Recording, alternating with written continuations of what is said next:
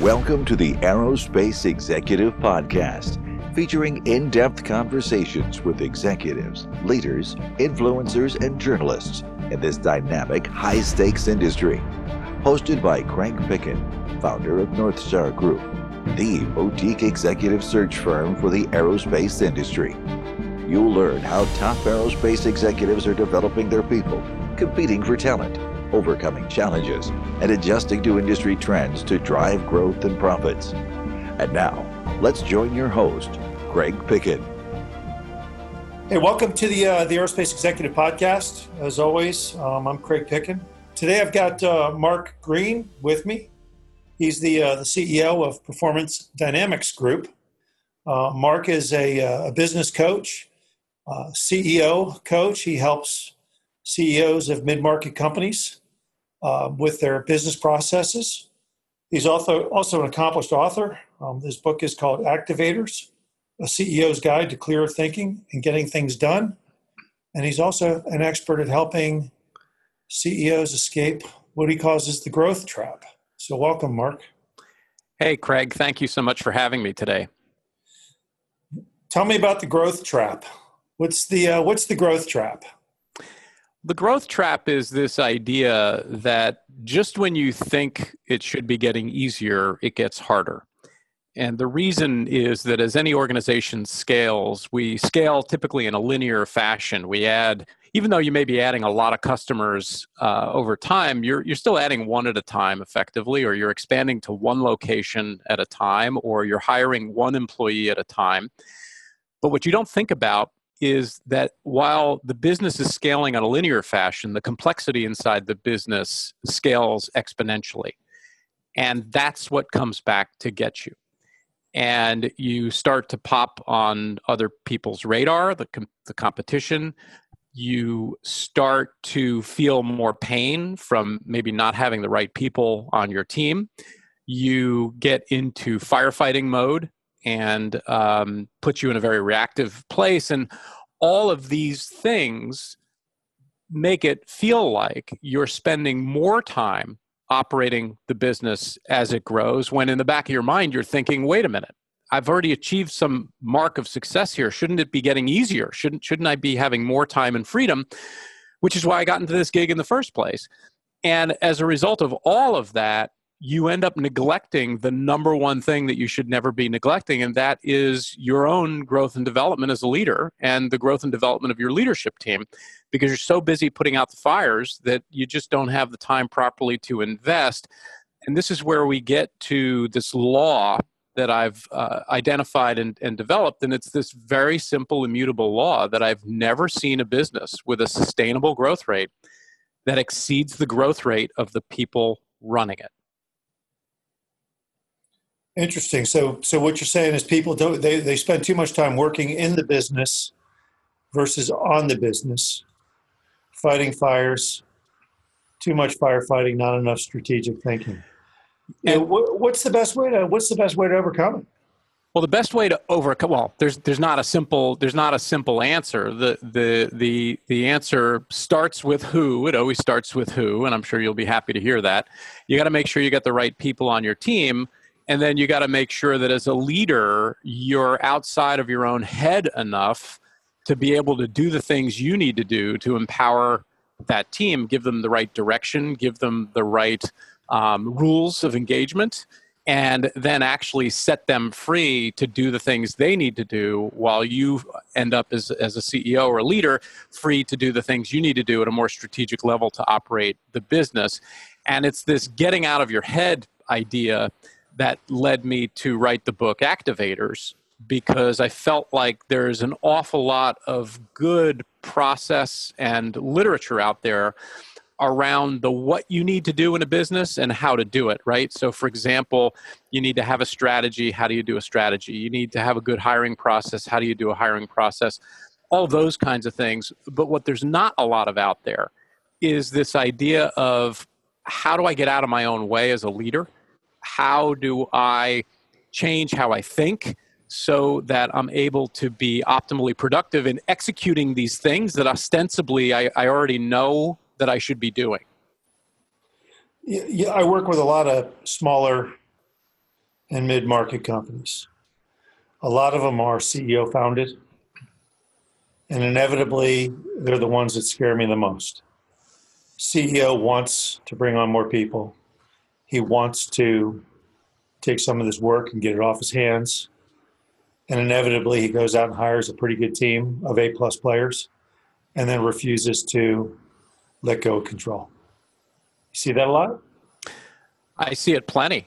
And that's part of the work that I do. It also replicates itself, by the way, further down the organization. So you can take an executive team reporting to a CEO where the CEO isn't very good at letting go.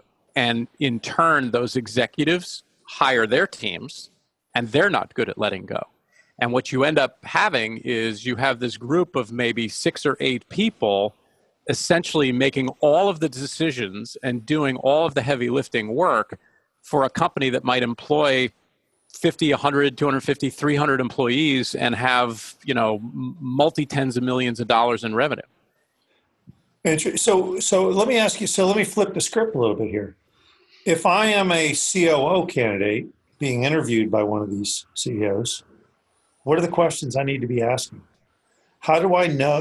Look, that's my biggest fear is I go into the company and, are you going to let me do what I need to do to get the job done? So it's a really great question, and it's a very interesting perspective, Craig. One of the things that I've learned, and frankly, full disclosure, I've learned it the hard way, because it's kind of sort of the way, is that an executive's coachability, their willingness to hear things that make them a little uncomfortable and to consider those things and to then actually work to act and improve on those things is a very, very important factor in leadership. And it's tied very closely to a leader's desire to learn. So it's like coachability and learner are these two attributes that are really, really important. And if I was a COO candidate sitting down with a CEO trying to figure this out and answer this question, I would be looking for evidence that the CEO is a learner and is coachable. And the reason is that if I know those two things, I have pretty good evidence as to those two things, then I know that even if the CEO is not great at letting go, I will have a platform to stand on to be able to help that person see it and change. And so it's almost from a generic point of view, I care more about coachability and learning than I do about this attribute of can they let go. Interesting. So that's a very hard question to ask during an interview. Hey, are you coachable? Oh no, you'd never ask that. You'd never ask it that way. But I would ask a question. I would say, "What's the most impactful business book you've read this year?" Right. That's a great question, because if a CEO can't answer the question, my hunch is they're not much of a learner. Right, because it's already almost the end of May, so they've had 5 months they haven't consumed a business book. And if they haven't consumed a business book, I might say, "Okay, great. What industry conferences have you been to in the last 12 months, and where has your learning been focused?" And again, right, those are legit questions. And then on the coachability side, I would ask, "Hey, have you ever worked with a coach? You ever had any experience working with a coach? Was it good? Was it bad? What did you learn? What worked out? What did you like about it? What did you hate about it?" And if you didn't have any experience with a coach, I might also ask a question like, when was the last time that someone who worked for you told you something about yourself that made you really uncomfortable? Interesting. Because the answer to that question could potentially then unpack the pathway to finding out whether this person is really receptive to feedback. Right. Interesting. Or quite frankly, the other question is if there's a board of directors involved. If I were to ask to talk to 2/3 of the board of directors, what would they say about your leadership? You bet. Style and your ability to grasp, your willingness to grasp new concepts. You bet. And quite frankly, it's the one thing that I tell executives, going in interviews, is that ask a lot of questions about the CEO. I learned the hard way as well. Took a position, and the guy who hired me had no idea and nothing. Wanted nothing to do with sales and marketing. But yet he wanted to make all the sales and marketing decisions. And you're like, well, what do you need me here for? I've spoken with multiple people who were hired as COOs, and then you find out, the CEO really doesn't want a COO. Well, why am I here? So, I tell executives up front, get these answers out of the way quickly, because you'll save yourself a lot of hardship down the road. Yeah.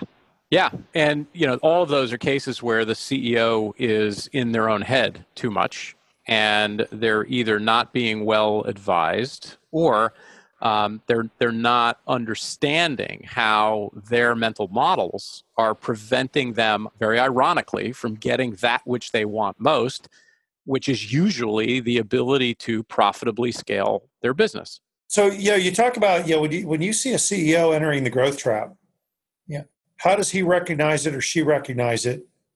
And what are the steps to get them out of it? I got to think mounting frustration is a big symptom. It is. It's certainly a big symptom. The first step, interestingly, is one of the activators from my book, activator number 5, that I call Change Your Neighborhood. And it's this idea that who you're surrounded by makes a huge difference in terms of how you're able to learn and accelerate, and actually how you're able to be challenged by other people. So what I found is a lot of CEOs who are in the growth trap are operating in what I call comfort zone networks. They have networks, and they may have peer groups that they're a part of, or learning groups, or things like that. But all the people in those groups are in roughly the same place as they are. And there's nobody who they're regularly interacting with who is in a position of significantly more accomplishment than that CEO. And my rule of thumb is you want to be surrounded by people who really threaten your ego, quite frankly, when you get in the room with them, because you just don't know what the next question is going to be, and they challenge the heck out of you. And so there's this inherent discomfort in being around these people. And that, to me, is one of the first steps in this process of getting out of the growth trap, is you got to change your neighborhood. And for some CEOs, hiring a coach could be the first step, because by definition, the right coach is going to be that person who has the ability to make your ego very uncomfortable when you're in the room with them. And they're not doing it out of spite or malice. They're doing it because it's good for you to learn how to handle that, so that you can hear the things you need to hear, and then begin the process of learning and growing from there. Yeah, there's a great article I read, and I can't remember where I found it, but a guy talked about leaning out the window. And he said he would just lean out the window. He'd look out the window. He was a Hollywood guy, and he kind of a junior director, producer. And he would lean out the window, and when he saw Ron Howard walk by, he would yell out to him, "Ron, you and I have never met, but I want to know you." And, sometimes the people would, walk on by and ignore him, and others would say, let's go get coffee.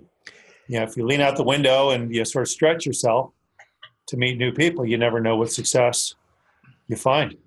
Yeah. And if you never ask, you stay right where you are. And as I look back on my own journey, I see so clearly that every time I ended up having a massive spurt of growth, it was in the shadow of having made the decision to change my neighborhood. Right. And I can draw a direct line to that. And I've seen the pattern so much. I mean, that's one of the reasons it made it in the book. And there's research behind it as well. And I just find myself always looking to change my neighborhood. In fact, it's one of the ways I got Marshall Goldsmith to endorse the book. Marshall Goldsmith's one of the premier leadership thinkers and authors and speakers on the planet. Mm-hmm. And I had no relationship with him at all. But I knew that I wanted to be in his neighborhood. And so I found a way to connect with him. And long story short, he came to endorse my book. How did you end up meeting? I mean, that's a pretty big, look, he's a pretty accomplished guy. And this is what, a lot of business owners, especially, in my, even in my business, you're stretching out and you're trying to, you're trying to go reach the CEO to the stars, Jamie Dimon or whoever. How does somebody reach out to somebody like that effectively? I mean, well, so in my case, I had a friend of mine, a colleague and a friend who had written a book years ago that Marshall had endorsed. And I called my friend and I said, would you be willing to make an introduction? And he said, yes. However, just understand that, once I make the introduction, it's going to be up to you. And I said, yeah, that would be great. And I mean, the process took quite a bit of time. You have to be very patient with it, especially for people as busy as the Marshall Goldsmiths of the world. But the process worked. And he and I ended up speaking on the phone, and he agreed to endorse the book, and we worked through that process, and it went really, really well. But if I had let fear overtake me, or if I had in my own mind talked myself out of it, or decided I didn't want to take the risk, or any of those other things that the ways we get in the way of our own selves, then none of that would have happened. So it's never enough just to know somebody who's got the connection, but it's about, are you willing to do the things that you have to do, whether you're comfortable or uncomfortable, to get where you want to go. Yeah, I couldn't agree with you more. Telling people to stick their neck out into the discomfort zone, getting way into the discomfort zone, is the best thing you could do for yourself. If you're not feeling uncomfortable, at some point this week, there's something wrong. You're just not pushing the envelope a little harder. Yeah. Hard. Yeah. You're not pushing the envelope and by hard. the way, if you're a CEO and you're not doing that, then I can guarantee you no one on your team is doing it either. Yeah. Because you've got to be leading that parade. Yeah. If all you're doing is talking to your buddies who are going to tell you what you want to hear, you're lost and you're going to stay stuck, and it's not going to help. So, but you're coaching guys with big egos too. I mean, you get a CEO, maybe a founder who's, multimillionaire, been very successful, or maybe somebody who's struggling along, but you're coaching big egos. How do you, what's the most effective way to coach somebody with a big ego? Shoot straight. It's actually really interesting. So the CEOs that I work with, yes, on the one hand, they have big egos. However, I've become very good, as I mentioned earlier, at screening them for coachability and being a learner. And that goes a long way to them being receptive to hear the things that I have to say to them. Where I find ego gets in the way more is the members of the executive team. I work with my coaching clients on a team basis. So I do some one-on-one with the CEO for sure, but by and large, I meet with the CEO and the executive team as a team. And they see me once a month, and that's the rhythm we have through the year as I work with them on the business. And it's the other egos that show up in the room that are frankly much more challenging than the CEO, because many of these folks were hired as professional managers with very accomplished careers who have created all kinds of success. And, here we are in this room now, and there's this guy, Mark, who's suggesting that I do something different than I've done in the past. And that tends to be a little bit more of a challenge. And that's one of the reasons why I screen my CEOs very carefully, because they need to be prepared to stand up and say, hey, look, this is what we're doing, and I need you on board. Yeah, there's nothing worse than the guy or girl who's like, I work directly for the CEO. I'm like, okay, do you want a medal for that? You report directly to the CEO. Do you want a medal? Big deal. Right. What are you doing? It's great that you're working for him. What are you doing for him? And are you helping him or her learn and improve and grow the business? Yeah. And my style is, if you're a client of mine, whether you're an exec or the CEO, I shoot straight. I will tell you my truth. I will tell you what I believe you need to hear. And if you can't handle that, or if for some reason it's not the right fit because of my style or whatever, then okay, we're not the right fit. But that doesn't mean that I'm going to change my style. So I'm not able to effectively do business with soft, fluffy snowflakes. I'm able to do business with people who have an ability to accept someone else's truth and take it in and really consider it because they know it's being offered in their interest. I went to a conference last week. It was a peer conference, and my first time at this one. And you think you're good until you go to some of these things, and then you're completely humbled.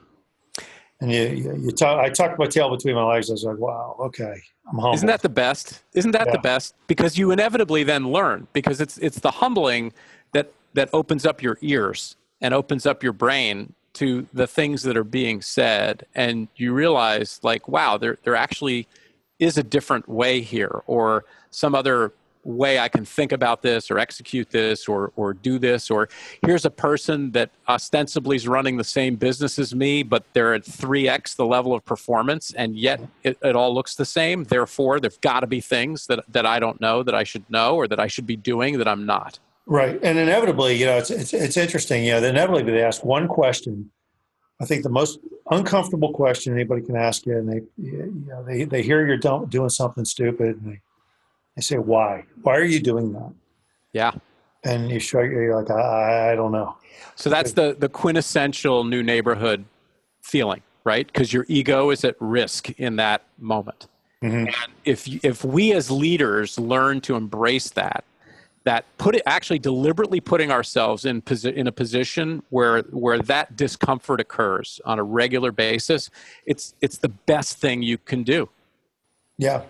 Where do you find, when you tell your CEOs, your business owners, where do they, there's got to be good peer-to-peer. I mean, was it YPO, Young Presidents?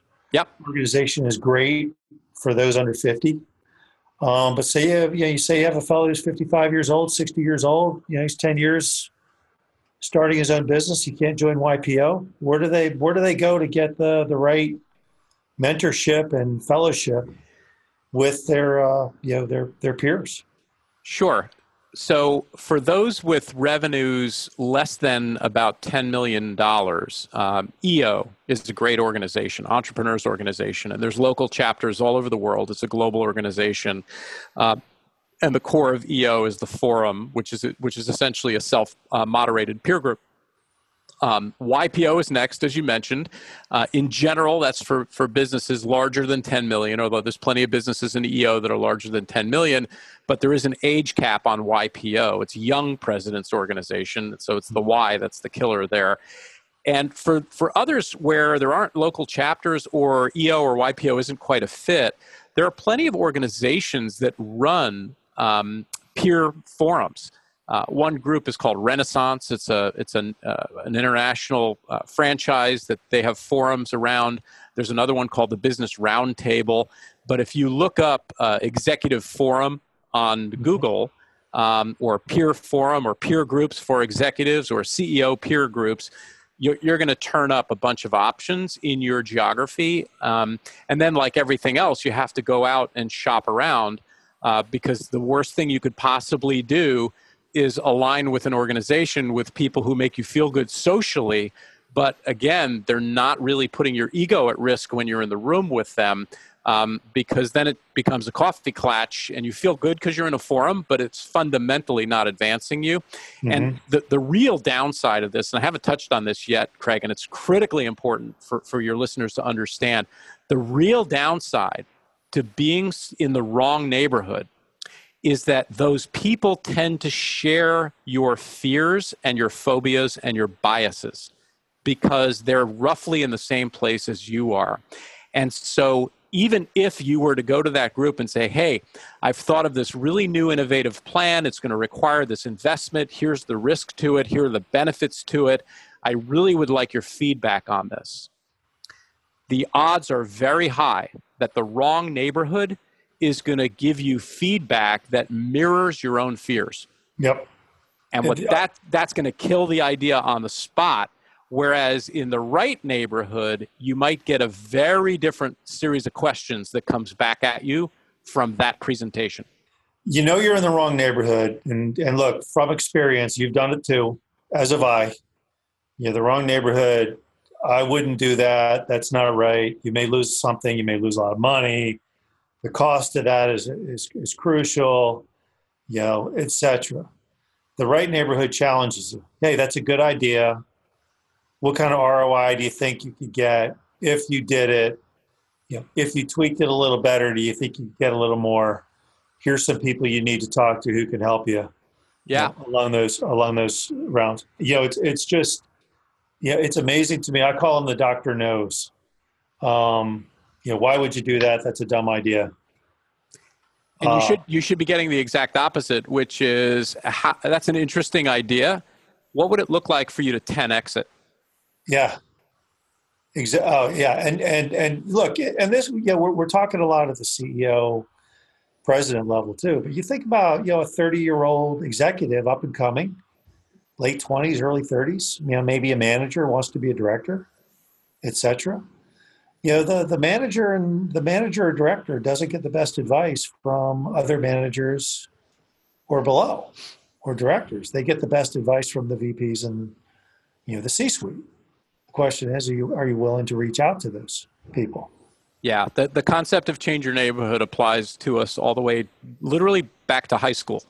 And it's like if I knew then what I know now, but I didn't figure this one out until probably about 20 years ago, and it's been a great ride since. Yeah, you slap yourself in the head. And you're like, why didn't I think of that? And but it's all a learning experience. Yeah, and I have a great story in the book about how I discovered this concept of change your neighborhood, and I'll tease it and say there was some real estate advice that I got from my grandpa Ben, my maternal grandfather, that led me down the path over time to realize that he wasn't really giving me real estate advice. I always love, obviously just because of my job, I'm on LinkedIn a lot. And I always see the one thing out there, and I hate it. And it's, the CFO says, why are we spending all this money on training when people will get it and leave? And the CEO comes out and says, well, what if we don't spend it on training and they stay? It's obviously the CEO is always, or the CFO is always the guy. And I think that everybody should look at business from a different realm. And it should be, what are the possibilities if we do this? Nothing should ever be a no. It's, what are the possibilities if we do it? If we take this risk, what are the possibilities? Or if we make this investment in our company and ourselves, no matter what you're doing in life, what are the possibilities? The best decisions come from natural tension. And for example, there should always be tension between an organization's head of sales and the head of operations, or whoever has to deliver on that stuff, right? There should always be tension between, in this case, the CFO and the CEO, or even the head of HR, around what we spend on training and what the return is on that. Because from these tensions come very informed debates and very good, rigorous decisions. And that's important in leadership. So, to me, the meme on LinkedIn is oversimplified, because it's not like one is right and one is wrong. They're actually both right. And depending on the organization and depending on the resources available to the organization, it's you make a decision on the continuum of how you spend and how you look at training and development and those things. It's not black and white. So we're actually missing the idea that conflict is good and conflict is healthy on a high performing team. Yeah, the worst conversation between a sales team and a finance team is, finance says this is a crappy deal. Go make it better. The best conversation is, hey, let's work on this deal together to make it better. Let's analyze it. Let's see how we can make it better, understanding where the customer is. That's collaboration, and that is that's how companies and people get better each and every day. Yeah, and this is a role I facilitate for my coaching clients, because I've never walked into a team where they would say, yeah, we're a dysfunctional team. I always walk into a team where they say, yeah, we're a pretty good team. And what I come to discover in most cases, socially, they're a good team. They like to hang out, they have fun together, they let their hair down, all of that. Mm-hmm. But when it comes to operating the business and making great decisions and applying rigor and accountability and trust and all of these things that make a team leading an organization highly effective, they're not such a great team. And there's work to be done there. And we do that work. Yep, that's awesome. How do people get a hold of you, Mark? So there's two ways. Number one is I'm on LinkedIn at Coach Mark Green, MarkGreen, on LinkedIn. And I post 2-3 times a week content that's pretty relevant and useful to CEOs and entrepreneurs running growing organizations. And the other is through the book site, which is activators.biz, activators.biz. And from there, you can link to my speaking credentials, contact me personally, and also, of course, get a copy of the book, which is on Amazon, Kindle, Audible, Barnes & Noble, kind of anywhere you look. Awesome. You going to come back on? Will you come back on? You going to write it? You got another book in the works somewhere out there? Somewhere out there, but not in the near term. But be happy to come back anytime you'll have me, Craig. I loved this. I really love this conversation today, and I really think the change your neighborhood. We got to come back and expand on this at another time. Well, hey, that's one of 8 activators, so we got 7 more to go. Let's go through all 7. You come back on 7 more times, and we'll talk about all of them. How's that? All right, Craig. It's been a pleasure. Hey, Mark. Thank you for coming on, and I look forward to doing this again with you. You bet. Take care.